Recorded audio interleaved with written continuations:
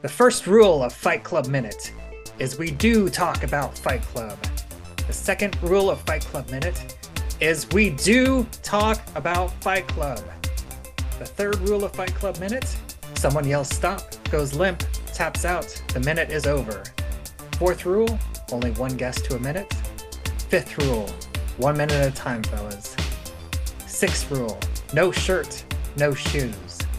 Seventh rule, minutes will go on as long as they have to.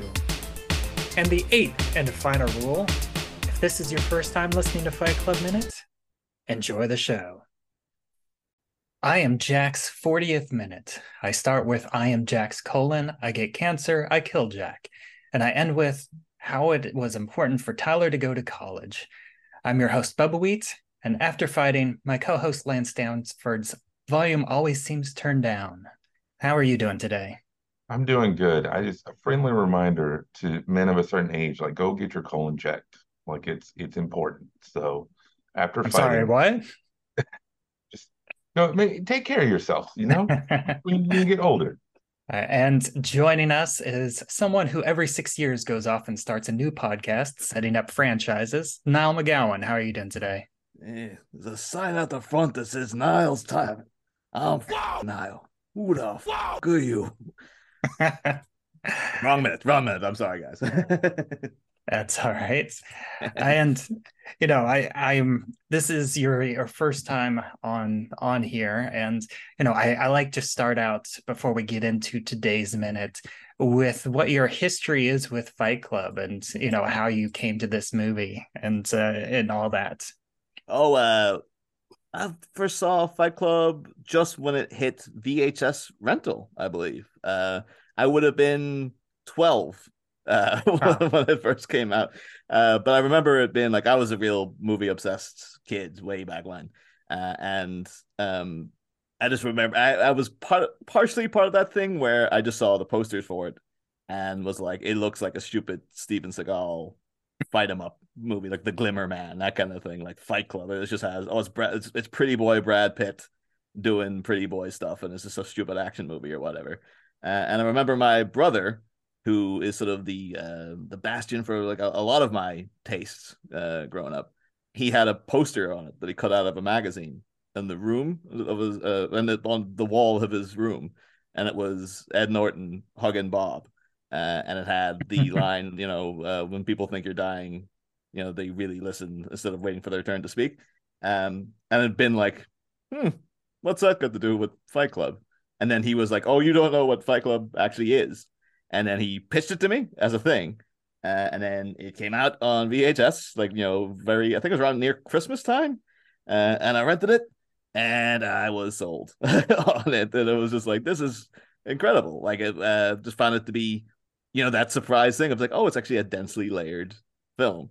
And yeah, just spent years sort of just going back over and over it again. Like there's so much to Fight Club that it's just like it's the movie that keeps on giving. Even rewatching it this week was a fascinating experience for me because it was just like, oh my god, there's even things I've not even thought about that's going on within this thing as well. So yeah, I'm a big lifelong fan, I guess, from the age of 12, and hardcore defender of the movie, because I know from more recent times too, and just with internet discourse picking up and things like that, and there are Fight Club detractors out there now who kind of enjoy sort of laying into it. And we had a debate on my show at one point about the values of Fight Club, and I think it was one of those things of it kind of much like Project Mayhem becoming sort of self-aware and perpetuating itself without Tyler's leadership. The Fight Club fandom have kind of taken the movie and some of them have morphed it into something it was never intended to be, or sort of taking some lessons from it and not observing what the rest of it is saying and things like that, which is kind of somewhat damaged the movie's reputation, from my observations in recent years. But I'm here to tell you, it's still good. It's okay. Fight Club, hot take, Fight Club, good, actually. Well, you're preaching to the choir here because we're a couple of people spending a year to break this down minute by minute. So Yeah. we clearly love this movie. I mean, I don't know. I know you guys have spoken with Travis already, right? Yeah. Me and him and Robin Burge at one point were considering doing Fight Club as a Movies by a Minute, about a year or two ago as well. It never came to fruition, but I don't know if Travis mentioned that. But yeah, for a brief glimmer in time, we too were going like, this thing would be really, really interesting to break down minute by minute. As I say, never came together. But now, thankfully, you guys have picked up that baton and are actually going to finally. I'm just excited too because like at this point, none of the show is airing as yet. But like, I'm excited to hear what you guys have to say about the whole thing. Like, it's a movie I would definitely like to. I've been waiting to see get this treatment, and I'm happy now that someone's finally doing it. Well, it works Yeah. out really nice because almost every minute is like, especially toward the first of the film, is not self-contained, but like every minute has a beginning, middle, and end almost, and you can just really it lends itself to this format. Some movies scenes start and stop in awkward spots, but almost this whole film, like minute by minute, is just complete, and so it's been a whole lot of fun. And it's so Mm. fast paced too. So it's not like, you have 3 weeks talking about a single scene where barely anything happens. It's like literally every minute is almost something completely different. Mm. Well, that's the thing too. It's like I never realized it's nearly 2.5 hours long. Like Yeah. it doesn't feel like at all. I always thought it was like, yeah, it's like a 90-minute movie. Like, no, it's nearly 2.5 hours. Like, well, anytime usually someone pitches me nowadays, particularly now, because I'm an old man of 36. If someone pitches me in a 2.5 hour movie, I'm like, get the hell out of here. I don't have that kind of time in my life anymore. But yeah, back then it was just like, yeah, wouldn't blink. It was just like, oh, but what was it? Didn't felt like 80 minutes. It flies by. All right. Well, getting into today's minutes, this is the end of kind of the Paper Street house, and we get this last shot of, the introduction of the whole I am Jack's blankety blank that we got last week. That really defines Edward Norton's nameless character. It basically gives him a name, even though it's not really his name. But this is where we start calling him Jack, basically. And in the novel and in the movie, that's kind of what you think of him, because he keeps referring to himself as Jack, starting last week and into this minute. Yeah. I still always call him Cornelius. It's like that was the name they presented at the start, and I'm sticking with it. God damn. It's funny. My wife, she's been, she watches a bunch of random stuff. She started watching this, like, I didn't know I was pregnant, and there was an episode where the woman's husband was named Cornelius, and I was just like, holy crap! There's actually people named Cornelius. They really exist. I think the only one I know of is just Planet of the Apes, Cornelius. I always thought that was weird though, because I'm sure you guys will have covered it by now. But Yeah. because it seems like there's a pattern there. It's like, oh, Rupert and Travis is like, oh, it's De Niro characters, like Rupert Pupkin, Travis Bickle, and then Cornelius is just like, like you surely would have gone for like Jake LaMotta or Jimmy or something like that, Jimmy Conway. But just like, yeah, he's doing De Niro characters, and then I guess he watched Planet of the Apes that night and was like. Or he was really hoping he was going to get caught. Because if you meet someone at like age 30 called Cornelius, your radar is going to start beeping. I think like I would be sus as soon as someone presented that. Like, are you sure? Like you go by Cornelius as well. Like you're owning it. Mhm. All right, man. You do you. I don't know if there is anyone with that name under the age of 85, but okay, let's do There this. is on. I didn't know I was pregnant. Apparently, uh, in that this scene, wrapping it all up with, I get cancer, I kill Jack. I think that's kind of telling, because if Ed Norton is Jack, and then for Tyler to be like, oh yeah, I kill you, is kind of forced. I don't, again, it's one of those, like you were saying, the more you rewatch it, the more you pick up on stuff. How basically Tyler right now is saying, yeah, the things inside you, the things that you think you can control, things you think are healthy or whatever, actually are the things that kill you. And and he just flat out says, I get cancer, I killed Jack. So in my mind, that's him projecting like, hey, yeah, I'm taking over you and eventually going to kill Mm. figuratively, who you are and what you are and take over entirely. Yeah, And it's just, Tyler is Jack's colon, the narrator's colon cancer. Mm. Mm.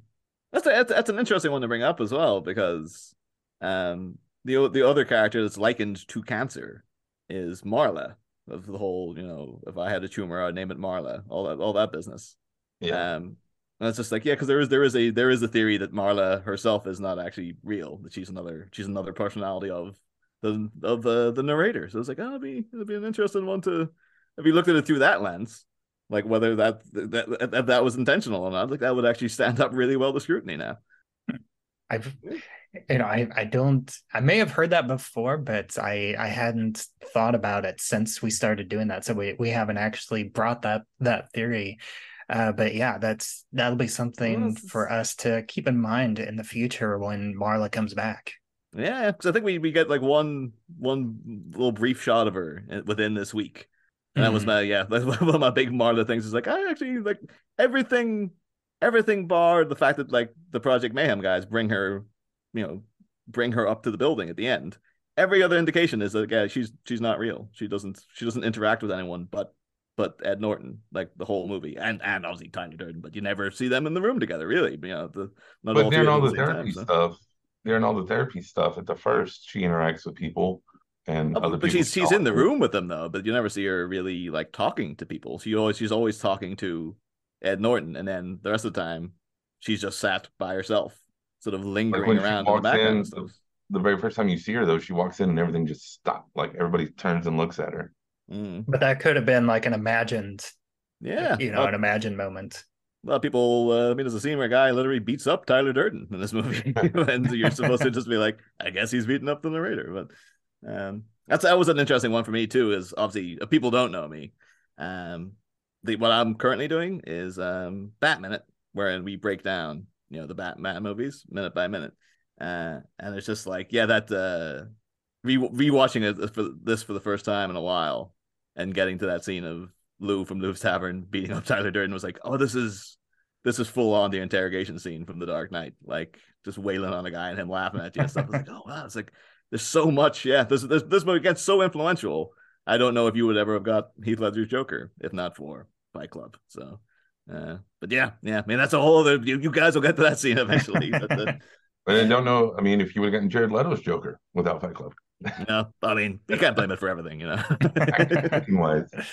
But then, then you have like the quick cut from, and we'll get to Ozzy and Harriet later in the week, but it's like the the way you go from domestic life to work life, um, I thought was kind of interesting because Jack I almost said yeah, Ed, whatever, Jack, Ed, narrator, whatever we're calling him this week. How he's still like at work, he's so zoned out, but not in the way, like I don't know, when normal people are air quotes. I always air quote on a visual medium, audio medium, sorry.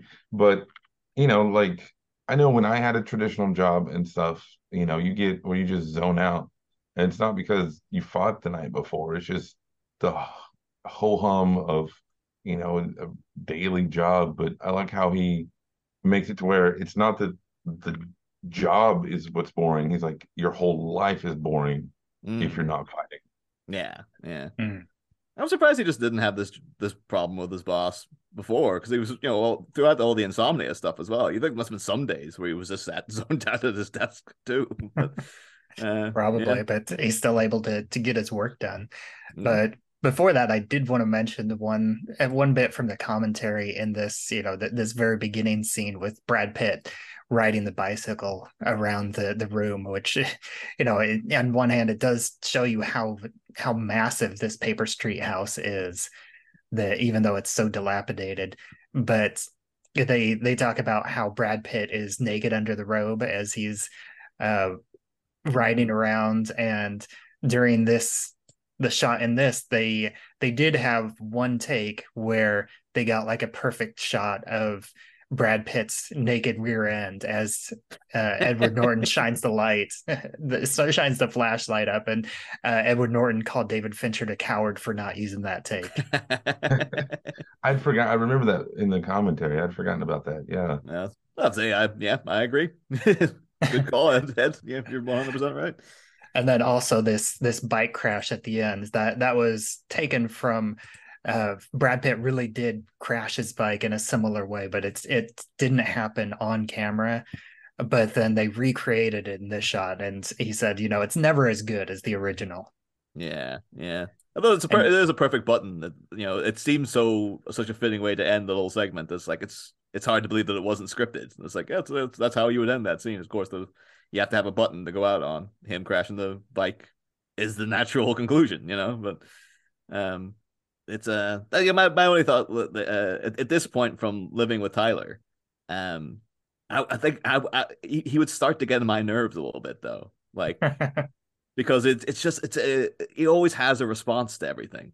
He's one of those guys. It's like, you're just reading out like, oh yeah, I am Jax Colin. He has to come out with a little clever quip about it. It's like, you're never off, are you, Tyler? Like everything I mentioned, you have to bring it back to, oh, it's like he's setting up franchises and like everything's, you're always on you're on about your philosophies, aren't you, man? You just can't just let anything go. Have to make some sort of quip about it. But that's just me personally. No.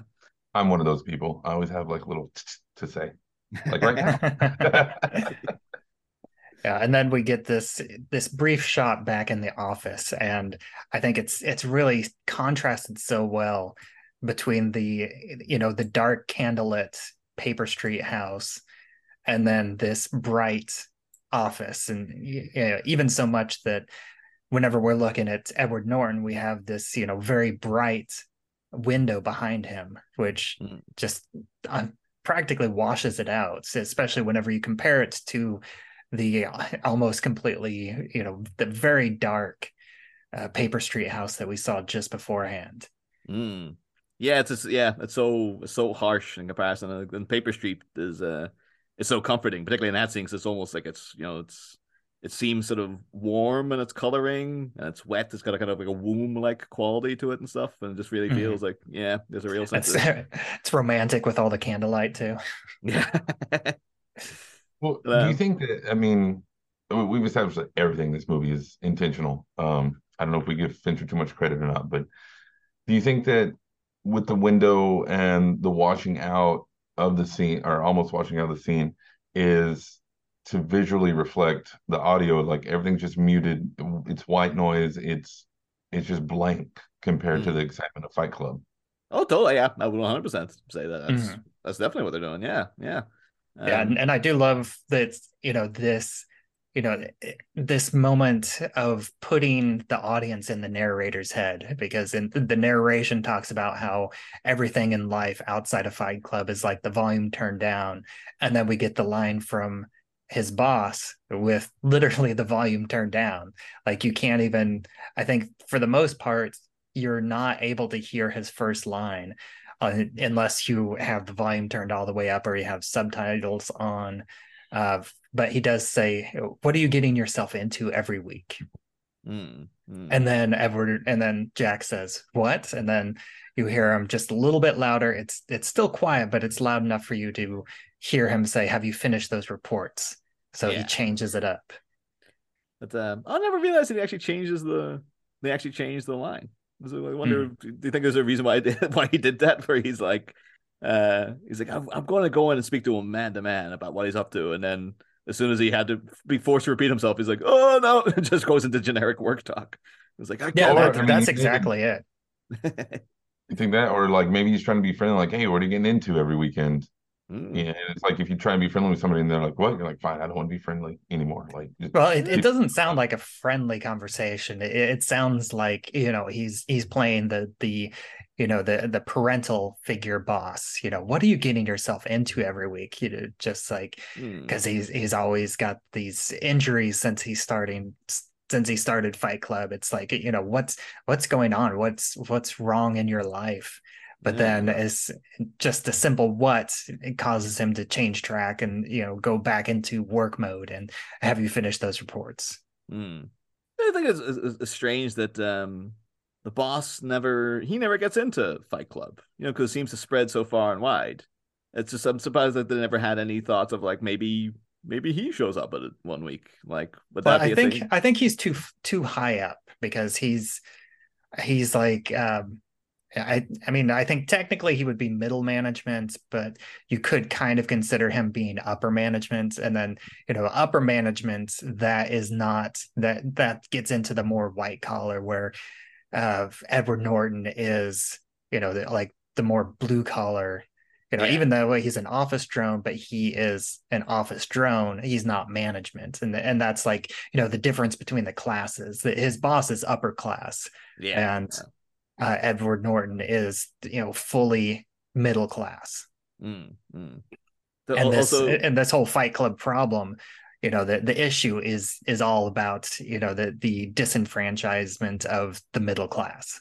Well, that's fair enough. Like, I just always saw his boss as like, it seems like they could have been more friendly than they are, but maybe I'm seeing the best in people. Maybe. I mean, it's like that old saying, every boss has a boss. So, you got to think he's got somebody above him that he's unhappy with and stuff. So yeah, I mean, I see.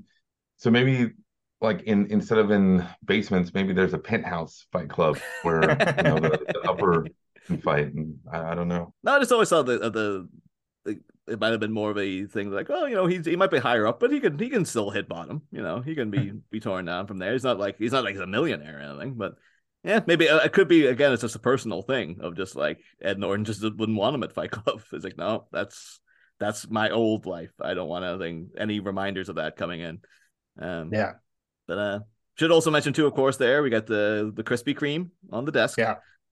Which is just like, permeates the movie. Krispy Kreme, obviously deliberately so, but every time you see it, it's just like, I know the whole movie is so, anti-capitalist, anti-consumerist and stuff, but like every time I see that bag, it makes me want a Krispy Kreme. It's you're still working for the man, David Fincher. Like you're doing their job for them still. Like I'm looking and going, maybe tomorrow I'll go out and get one. Once I'm done with this. Yeah, and then we also get this fantastic transition with him dropping the papers, and you get the water drop noise, and then the transition into the bathroom scene. Yeah, that's a really terrific editing. So, like these days, I think this was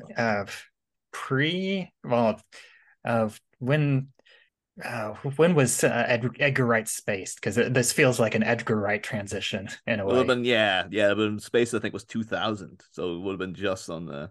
But I think again, this is what so much of what Fight Club appealed back when I first saw it was all the little snazzy editing things that now watching it are like, movies do this all the time now, these kind of things. But like, even starting off in the narrator's brain and coming out through his head and down his nose and all that kind of stuff. It's like, you see that all the time. But like back then it was quite literally mind blowing. They'd be like, what are they doing? Like the camera goes out a window down through the street and stuff. It's amazing. But just little subtle ones too. Like that is such a clever little one. Because even like, seen the movie like a million times, but when he flops over the papers and you hear that plink of the water, internally you think like, oh, he's knocked over his coffee cup or something. Like every time I think like it's something to do with the drink he's got on his table, and then you're like, oh no, it's Tyler in the bath. That's they get me every time. Yeah, it definitely feels like it's part of that scene. It feels like it's this muting of real life, and it's the like the water noise is kind of like he's hearing that instead of hearing the papers drop, because that's a part of like this muted noise. But then it switches to the bathroom and it's like, oh, it's part of the scene. Yeah. Have you guys done enough celebrating of you pronounce his name Zach Grenier or Grenier? Yeah, Zach Grenier. Yeah, because to me though, he's got that thing where it's just like he's in like a million things, and every time it's like, oh, it's the boss from Fight Club. Like it's immortalized him in this. It's the same with we call him Xander Berkeley. It's like he's in like 5 billion shows a year, and every time you're like, oh, it's John Connor's stepdad from Terminator 2. Like I know his name, but he will forever be He'll never be Zach Rainier to me. He'll always be the boss from not even the character name, just the boss from Fight Club. I don't even remember if they give him a name. I think it's always just. I think they did when the scene where Ed Norton's beating himself up in the office, it cuts to a plaque on his desk, and it's like Richard something. He does have a name, but it's one of those ones. It's like why it's never spoken. Yeah. Because so many characters in it though don't have a name. So you'd think like if you could remove that and make that part of the. But then maybe it's like a lot of the people, like Angel Face obviously isn't that character's real name, and there's so many people. If you go through the credits list, it's all just Mater D or. They have him listed as Richard Chesler, regional manager. Yeah. So maybe because he's not part of it, he doesn't become part of Project Mayhem or anything. His character does have a name, and so that's why. Like, and then everyone else involved in it has to be just like, no, they're just other than Ricky. Like Ricky's the only other like Fight Club member that is called out by name, which we haven't gotten to him yet.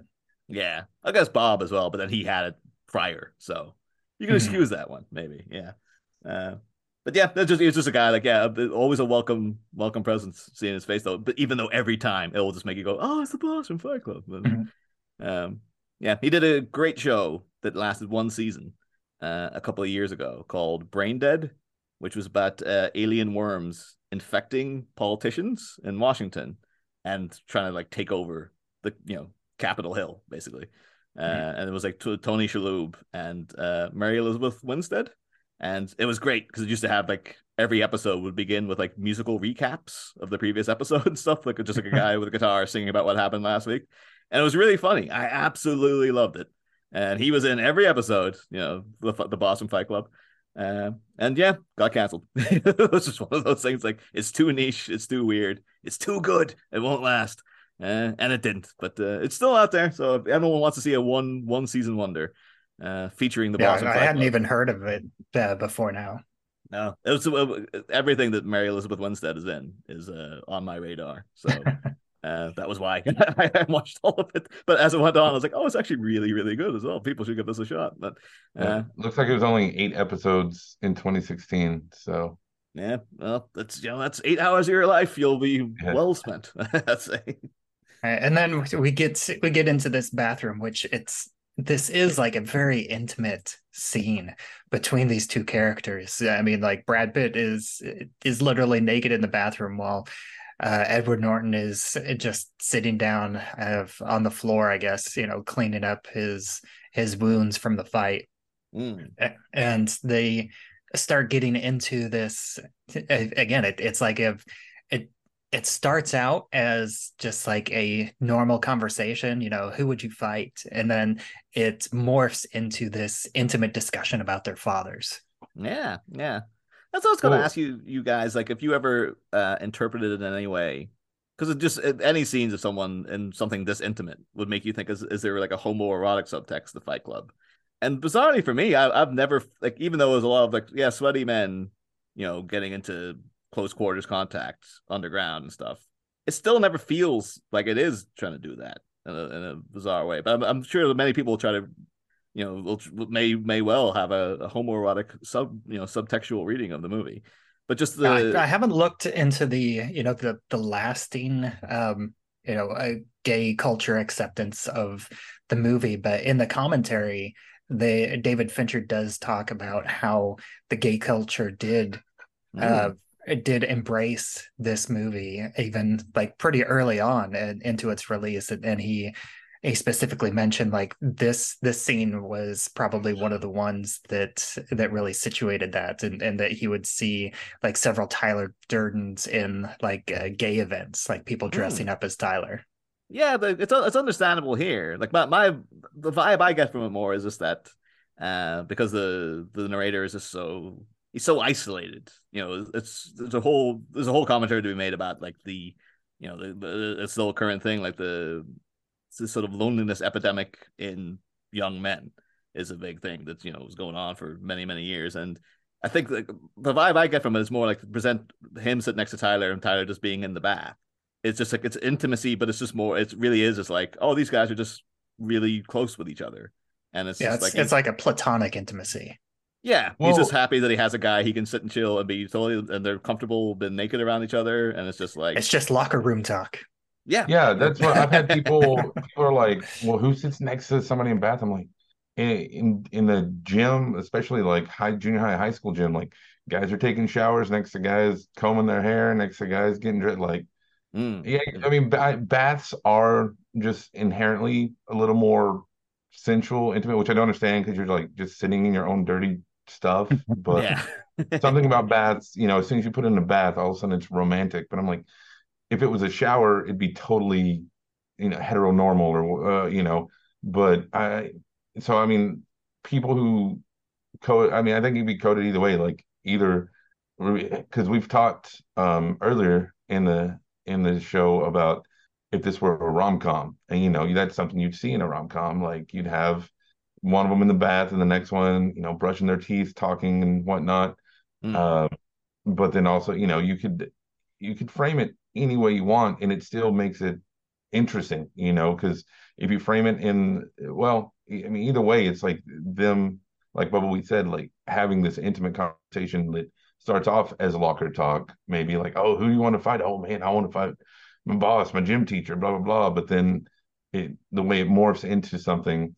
So I think that's what helps bridge it is, it's since it starts off so casual. I'm not that before this movie, I never asked anybody who they wanted to fight. Now that's like my opener when I meet people.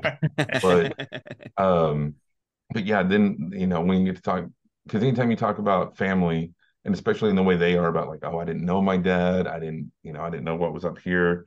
It I think it helps Mm. not It, not pull the band-aid off, but they like put the salve on the wound of okay, like now mm. we're going from locker room talk into bedroom talk, and Yeah. I don't know, I think it's really great.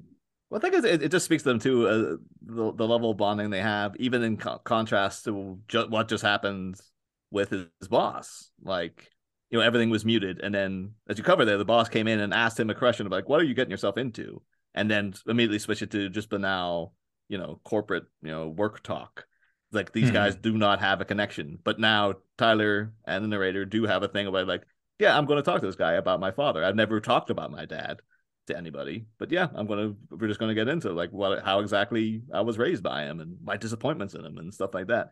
And it's a real, yeah, I think it's real speaking to half of what is appealing to Fight Club and the whole camaraderie of the scenario in Paper Sheet is just like, yeah, it's all these guys who just like living together and they've been intimate, but not in like they're just everyone's just friendly. Everyone's just like finally the pretenses of society have dropped away, and they're able to just kind of be with each other.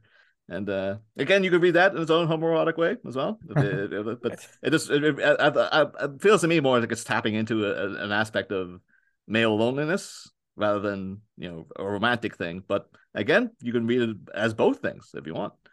Yeah, and I also I think it's worth noting, like it's important to mention like the mirroring of those two very brief conversations, like you mentioned, between him and his boss versus him and Tyler, because like with him and his boss, the boss opened with a very personal question, like what are you getting yourself into every night? And then whenever that doesn't get any traction, then he goes into work talk, where with him and Tyler, it's the exact opposite. They begin with the banal question, who would you fight? And then that turns into an actual personal conversation, because it started out as something very casual, and then it's organically morphed into something more personal, where his boss tried to open with something personal, and that got shut down because that's not an organic way to start a conversation. It's very abrasive to do it that way. Yeah, it's yeah, it's good. Yeah, but the whole scene is it's just it's great too. It's just like it again too. It settles down after talking about all the flashy editing and stuff as well. And there's also so much there's so much subtle foreshadowing in this entire minute, because we talked about it at the beginning, the Tyler talking about cancer, and then he ends up kind of being this form of cancer, and then the boss, or the question of who would you rather who would you fight, and Edward and Jack says my boss, and that ties into the homework assignment later on whenever he goes to confront his boss, and because he said that in this scene, you have an expectation, oh, he's going to fight his boss and lose, which happens, but not in the way that you would expect. And also this whole conversation that they're connecting over their fathers, and Jack keeps saying, that sounds familiar, like, that's exactly my experience. And that's, again, it's subtle foreshadowing that they are the same character. They're talking about the same father, because they are the same person. And even Tyler making the joke sounds like he's setting up franchises, which that's exactly what Tyler is going to end up doing, as in a way, like his pseudo father figure, he leaves and he goes to set up franchises in other cities. Yeah, that was great. It's really, really well written. All the and it's so compact, because like all of this, that it's all just compressed within this single minute. And watching it the first time, you completely miss all of that because it feels so natural. It just feels like it's a part of what you're talking about. But whenever you're breaking it down like this, it's really like every line matters. Yeah. Because it doesn't feel like exposition. Like I always use example on Star Trek: The Next Generation. Anytime LeVar Burton talked, it's science, like it's important to something. He's going to tell you ultimately how they're going to save the day. But here it's just, unless if you've seen the movie multiple times, you're not going to pick up on every little cue here. And that's, when you get like a Chekhov gun situation, if you were to be like franchise and it zooms in on his face, that'd be one thing, because you're like, okay, well, where does that play out? But the fact that it's just, who would you fight? And even then, talking about, because he says, like you said, he says my boss, and then they immediately switch to talking about their dad. So you could have that be a throwaway line. Although it does make you, if they fight everybody they want to here, like later on, I wish we would have gotten a Bill Shatner cameo, but that's No, the whole thing about franchising in it is that's one of the more fascinating aspects of the movie as well. Is like, I feel a lot of the people who really embrace the what would Tyler Durden do people, sort of like they sort of just omit in their minds the like, oh yeah, Tyler Durden essentially becomes the thing that he's supposed to hate because of his methodology of setting up franchises. And also the people who really hate the movie as well, who are just like, oh my God, it's feeding the internet chuds and stuff, are also missing out. Like at the end, he's supposed to be the bad guy. Like, and it's supposed to be like an indication of throughout the whole movie, you've got like the Budweiser beside him in the bathtub and the Krispy Kremes. Like everything's surrounded by franchises. Everything is a copy of a copy of a copy. And then they even throughout all the IKEA stuff and all like, oh yeah, the little the glasses with the little bubbles in them to sell you this thing that you're getting. It's unique what you're getting, this cute little knickknack, but it's actually mass produced and everyone's got it and all this kind of stuff. Although I do appreciate that it looks like you can see a bar of his soap. You get to see the little pink rectangle. Let's always be plugging. Maybe that's why he invited him into the bathroom. He's just like, yes, come watch me have a bath. This soap is really terrific. If you ever had to buy a bar of soap, I would highly recommend. We have about 50,000 of them right downstairs. But yeah, just then to actually turn out that Tyler offers you this thing again, this unique experience of like, I'm going to set you free, and then everything he does is go back into making people into drones, and they're right back just repeating things ad nauseum, and he's just franchised the whole aspect of it. And it's like, yeah, it's just all that stuff. When I was younger, all the stuff about like the anti-consumerist element was the most fascinating part of it to me. But now, as I've gotten older, just put the critique of Tyler's actual the downfall of his plan and how like everything about him as a character in terms of how ego driven it all actually is and stuff is stuff I'm actually much more interested in, because he's much less heroic a figure as you grow older. I feel, but You guys will get all that stuff down the Or line. or we've just given up and realized we're all consumers. There's nothing we can do about it. We're just going to consume. So Mm. maybe it's not that bad. I think because some people will be like, I'll be really interested because I know you guys are having on my co-host John later on, Mhm. and John's anti-Fight Club, I believe. Last time they saw it, which I found was quite shocking, but it I do wonder like because the ending can be interpreted as in some ways as being so centrist as well. It's just like it's all a big mess, I guess, right? And I just wonder what people spin on the ending actually is because I've heard people like I just always interpreted the final shots and stuff as just being like, oh yeah, you forgot about the bomb, and yeah, this whoops, it kind of ends on a joke. But other people have either a very like, no, it's just like the thing's out of control now, and he's going to lean into Project Mayhem, and it's just this is going to be Tyler Durden's plan is going to be executed to perfection, or if everything's just a big mess and there's nothing we can do about it. So We yeah, needed an 80s style, like of every 80s movie where it like freezes and it's like they went on to work they traveled Europe. Like that's what you need at the end of Fight Club. Yeah, yeah, where are they now? Yeah. yeah.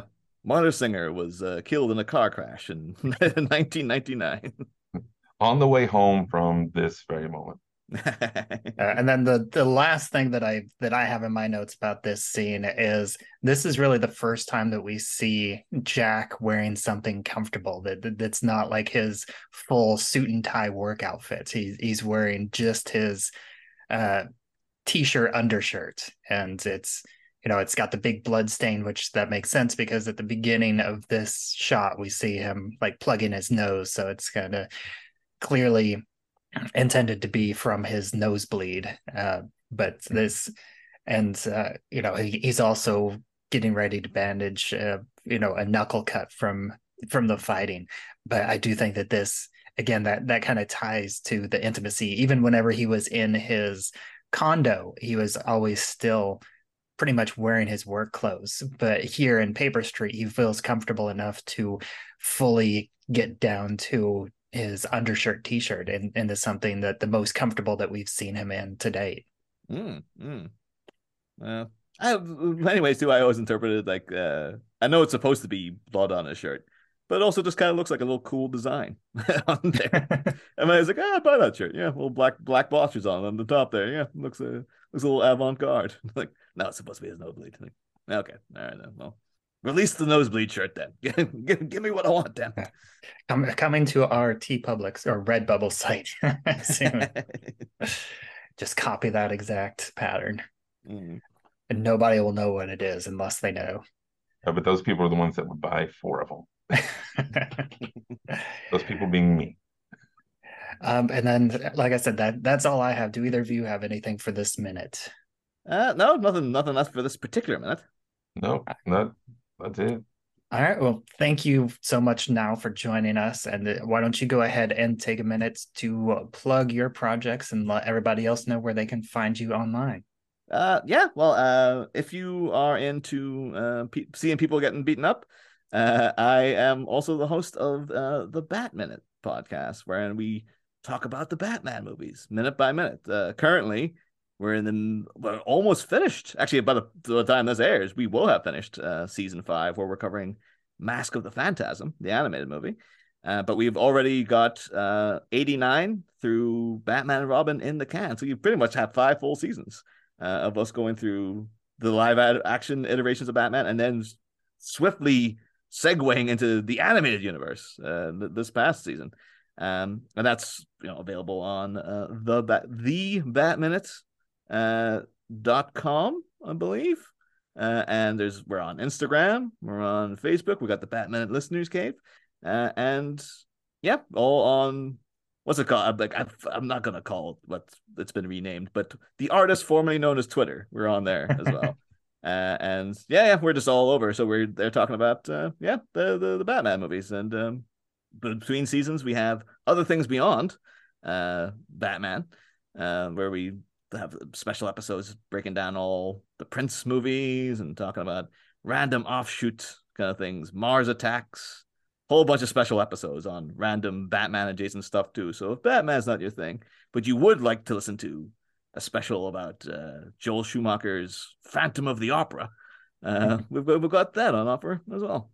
All right, and I have been Bubba Wheat, and my co-host has been Lance Stanford, and we are Fight Club Minute, and you can find us pretty much on any available podcatcher at if you search for Fight Club Minute. And we're also a part of Rabbit Hole Podcasts.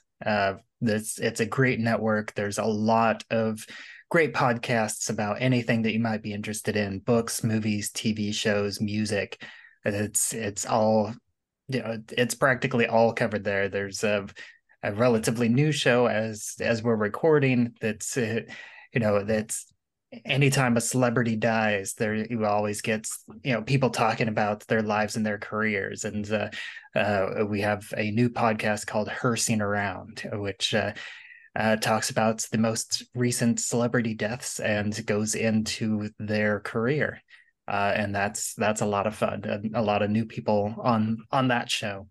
And you can find me. I'm on social media at Bubba Wheat, and you can find Lance on social media at The Night Nerd. And until next time, this has been Fight Club Minute, and this podcast is ending 1 minute at a time.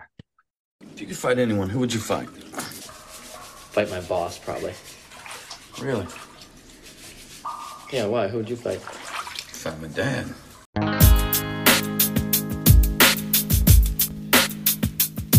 What was it about the 90s that made movies so much better? How much of an impact they make during that decade? And while we're at it, can we throw around some 90s slang? Join me, Jason Soto, a lover of all things 90s, as I do a deep dive into cinema from the best era ever. Rabbit Hole Podcasts present That's the Bomb, Yo! 90 hella rad movies from the 90s. You can find this show on Anchor, Apple, Google, anywhere you get podcasts from, or its home location at rabbitholepodcasts.com. And who knows, maybe even Alicia Silverstone will finally accept my date.